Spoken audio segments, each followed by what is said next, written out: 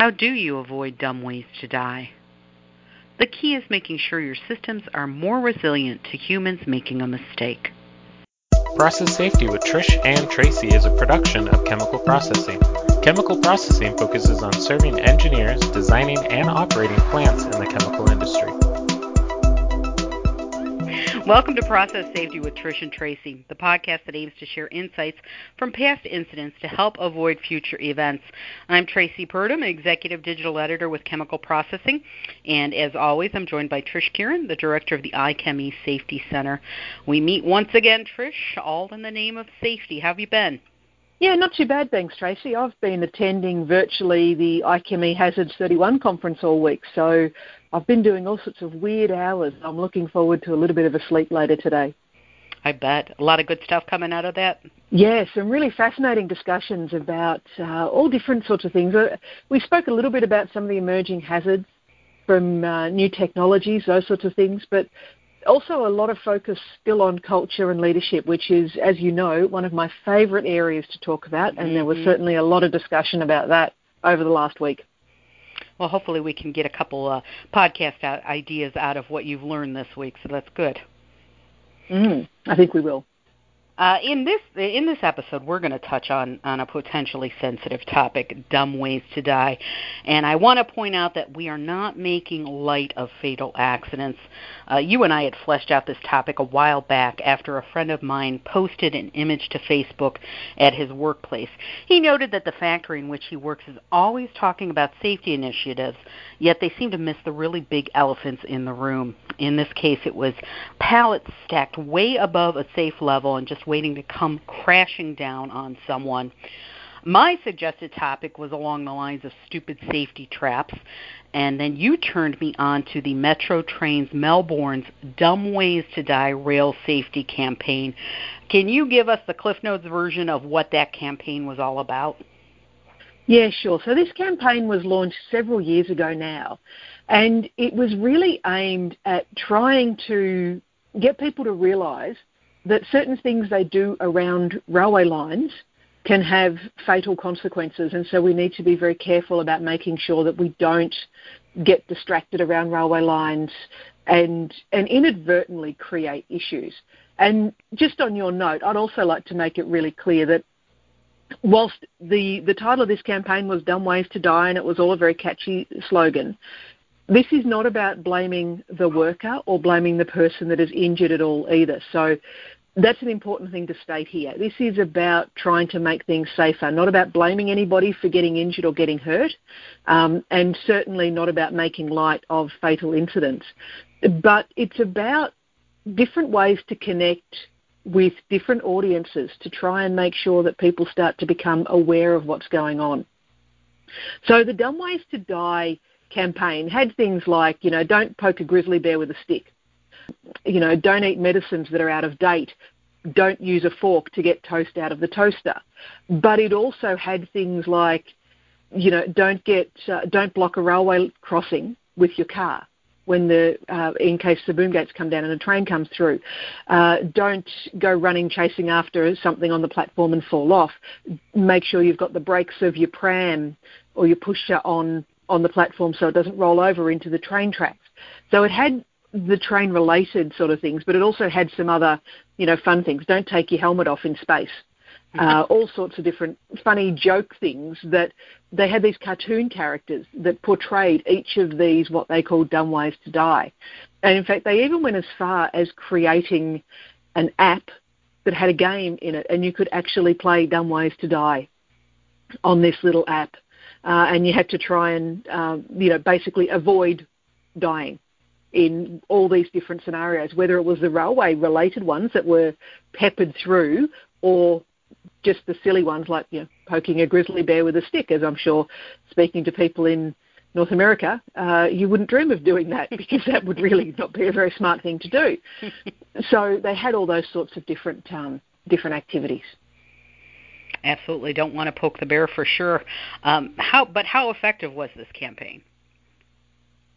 It certainly got a lot of traction in people around the place. There was billboards everywhere, signs on all the stations. There were bright colours, there were cartoon characters. They grabbed your attention.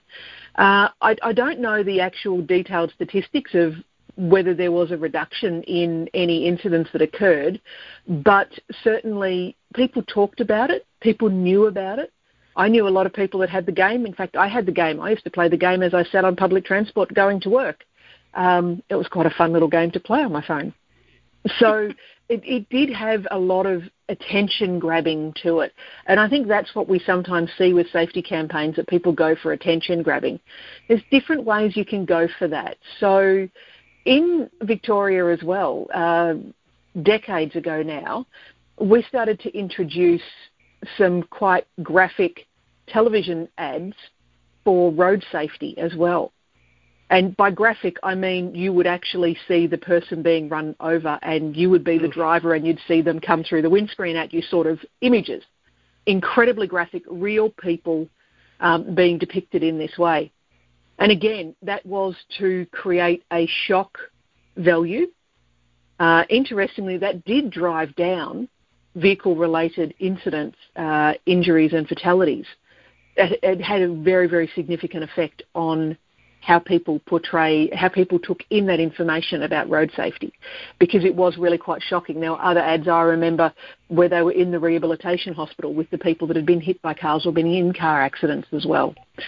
And so they were very emotive TV ads in that way. And in a similar way, the Dumb Ways to Die, they didn't have the graphic detail because they were cartoon characters that were dying and doing all sorts of weird things. But they did have, there was still the message there. And it's all about how we portray the different messages. The big challenge with safety messaging is, though, that, for example, the really graphic TV ads for road safety worked with a certain portion of the population. And I've seen the equivalent graphic ads and posters in the workplace, you know, the hand with a finger missing and all those sorts of things. Not everybody sees them because some people choose to not see them. So some people will choose to look away. Some people will choose to change the channel on the television the moment that ad comes on because they're just too graphic for that person. So it's not a one-size-fits-all. We actually need an entire suite of communication techniques to appeal to the different ways that people take in information and the different ways that will appeal to them. For some people, the cartoon character is a little bit of a laugh, but they might get the message. For others, they see the graphic ad and it really has a positive impact on them.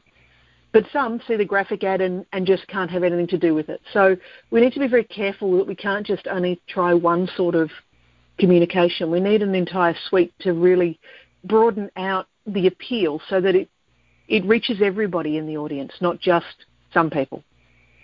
Well, you make a good point. You know, thinking back to my childhood, I saw a cartoon that said about the fork in the toaster, and to this day, I always make sure that I have wooden tongs or I unplug the toaster, and that cartoon plays in my head. That's 45 some years ago that I saw that. So that stuck with me, and certainly those types of campaigns, you make the good point of you have to have different various ways to do it. I was researching accidents at facilities that might fall under the Dumb Ways to Die title, and there are quite a few from this year alone, from forklift accidents to being in the path of a tote holding 330 gallons of liquid. Should chemical facilities launch their own jingles to help workers avoid really obvious but devastating accidents, on their own jingles or their own cartoons or their own ways within their facilities to point out the major danger points? I think there's a couple of different ways to approach this. So first of all, go right back to the principles of safety. How is it that someone could possibly be in the same area that a tote was being moved like that? Mm-hmm. So instead of talking about going straight to the safety jingle, let's talk about barriers, let's talk about eliminating the hazard where we can. So if we don't have the hazard there, the person can't get hurt, regardless of how well we advertise what's going on in the workplace. So we always need to really think about going right back to that hierarchy of controls. How can I eliminate this risk? And if I can't eliminate it, can I substitute it? If I can't do that, how can I put engineering controls in place rather than getting all the way down to the PPE and the administrative controls only. We've got to start at the top of that hierarchy and work our way through it. We don't get to start at the bottom because the top's just a bit hard to do. And that, I think, is one of the challenges that we've got, that we just sort of seem to focus only on really going to the administrative controls. They're important, but they're only administrative. We need to focus at the top end, and we need to make sure that we do something about it. You know, I often hear people say, well, you know, you can't fix stupid. Well, actually, we shouldn't be putting people in a situation where they can end up doing something that stupid that's going to result in them getting severely hurt or killed. What is it about the system? What is it about the workplace that makes it possible for that to go wrong? And why don't we design resilient workplaces where that doesn't happen? Where if someone makes a mistake, because let's face it, we're all human. We all make mistakes every day. If someone makes a mistake, it should not result in them or anyone else getting hurt. And if it does, then there's a fault in our system, not a fault in the person. People make mistakes. People also do amazing things to prevent incidents happening. So the human's not a bad thing in this. But the fact is that we do make mistakes. That's real life. So we need to make sure that when we make those mistakes, we're minimising the risk to the person as much as possible in that scenario. And you bring up a very good point of this isn't about the worker. This could potentially be about management making dumb mistakes. They're the ones making the dumb mistakes and not realizing that they don't have barriers around where a tote goes through. So maybe to take it to the hierarchy, like you say, and work its way down is a good approach that some facilities may not even deal with. Yeah, we need to be fixing the actual issues, not trying to fix the worker. The worker doesn't need fixing.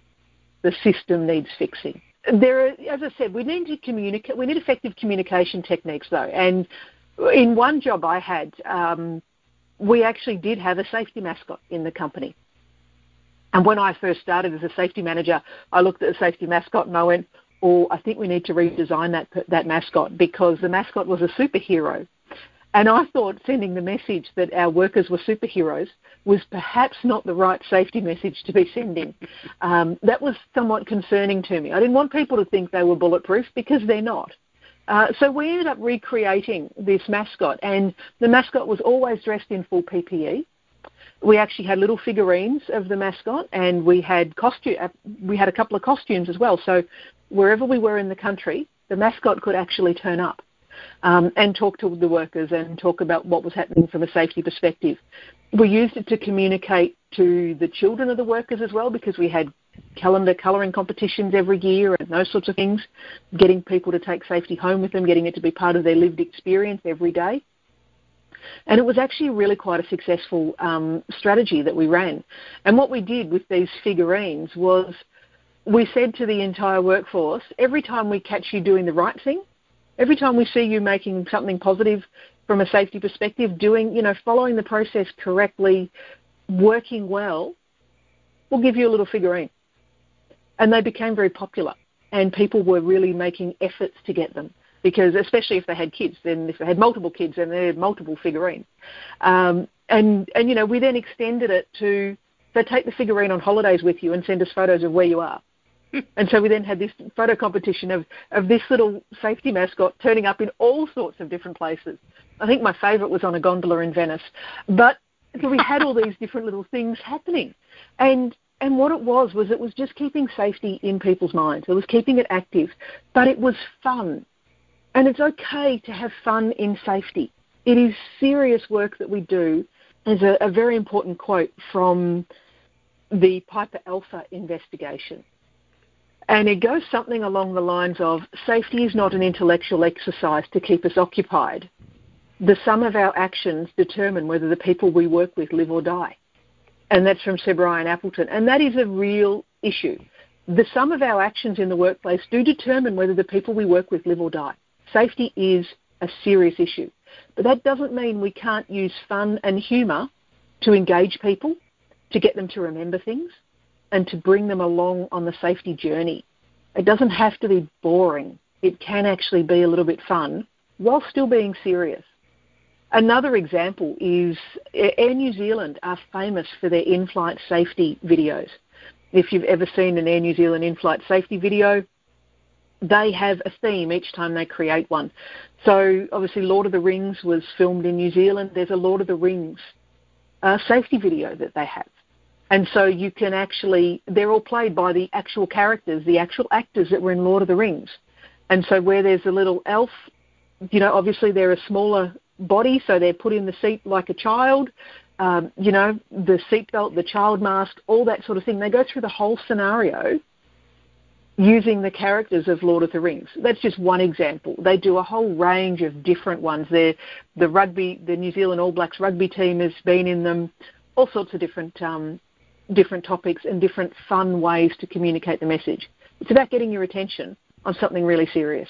Maybe we can work you into some sort of safety film that we can send out to all of our facilities so that we can make you a safety hero.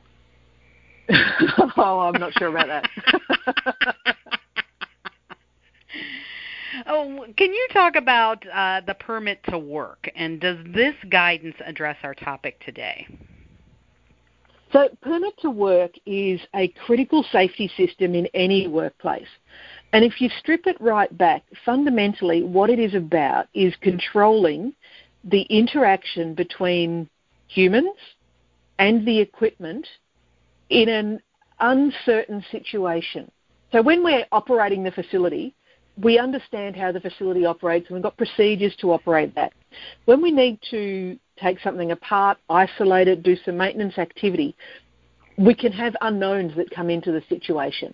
And that's why we have a permit to work system.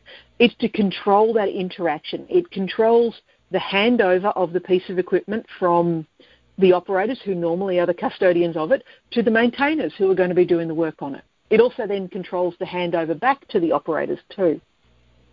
But most importantly, it controls the risk assessment we do. So when we do a permit to work activity, we need to assess the hazards of the work we're doing, understand what consequences we could have there, so that we can manage and implement controls to deal with the overall risk that we face through that situation. So when we're doing unusual activities or things that are a little bit outside the norm, that is when the permit to work system can be a fantastic control that we can implement. Now remember, a permit to work system is just an administrative control, but I did say it was a critical one, and it is critical, and sometimes we do have administrative controls that will be critical.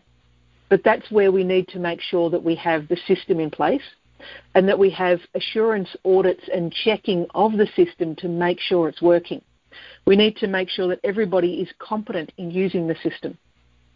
We need to check that the processes are being followed, that the risk assessments are being done, and they're done of sufficient quality. And then we need to make sure that the equipment handover is all clear, so everybody knows who's got what pieces of equipment at what time and that they're adequately isolated. A permit to work system can be quite a complex system to work with, but it's absolutely critical that we follow the processes involved in it, because that's one of these major controls that actually protects the person from the equipment, from something that could go wrong with the equipment. It also does protect the equipment from the person too, so it has a dual purpose in that. And permit to work systems apply not only for process safety risk, but also for occupational safety risk as well. So they're one of the control measures we have that span both fields of safety in the workplace as well. Now the IChemE has a guidance document on this that we can link to, right? Is that something that you have? Yes, so as part of our lead metrics activities, where we're looking at lead indicators or lead metrics, one of the ones that we zoomed in on is to look at permit to work systems and how you do your checks to make sure your permit to work system is functioning. So earlier this year we released a guidance document on that permit to work aspect of metrics and understanding how to monitor and manage your permit to work system so that you can have confidence it's going to work when you need it. So that document is available as a free download off our website, and so it complements our original lead metrics guidance document. we've got a series of different complementary documents to go with that lead metrics. Permit to Work is one of the most recent ones. And I will link to that in our transcript of this conversation, so they have easy access to that. Trish, do you have anything you'd like to add on this topic? As we said at the beginning, this is not about making light of serious incidents, and it's not about blaming the worker. And that is, I can't stress that enough. This is not about the worker. This is about the system. So have a think about in your workplace, if someone makes a mistake, and let's face it, we can all have a bad day and make a mistake, that we need to have systems that mean people don't get hurt from that mistake. So if someone making a mistake can lead to people getting hurt, then we need to fix the system. I've spoken before about the Thunder River Rapids theme park ride where, a series of mistakes were made and 4 people died because there weren't the engineering systems in place to prevent them. So, if you're relying on just the human getting it right every time, you're going to have an incident. I will guarantee it. It just depends on when and how serious it's going to be. Think about how you can make your systems more resilient to humans making a mistake, because we'll all make a mistake. And that way you can actually deliver a safer workplace. And if people aren't getting hurt, then your plant is running. If your plant is running, you've got a chance of making money. So there's actually an upside to getting this right as well. Safety doesn't just cost you money to implement things. Safety can make you money because when you're operating safely, you're actually operating. And that's a key thing that a lot of people forget. It's not just about the avoidance of the cost of an incident. It's also about the fact that when you're running properly, you can actually make money because you're running. When you shut down through investigation or incident, you're not making any money. Turn safety into the positive and let's start viewing it for what it is. It contributes positively to the bottom line of an organisation. Well, Trish, once again, offering sage advice for our listeners. I appreciate the time you put into every podcast that we do. Unfortunate events happen all over the world, and we will be here to discuss and learn from them. Subscribe to this free podcast so you can stay on top of best practices. On behalf of Trish, I'm Tracy, and this is Process Safety with Trish and Tracy. Stay safe.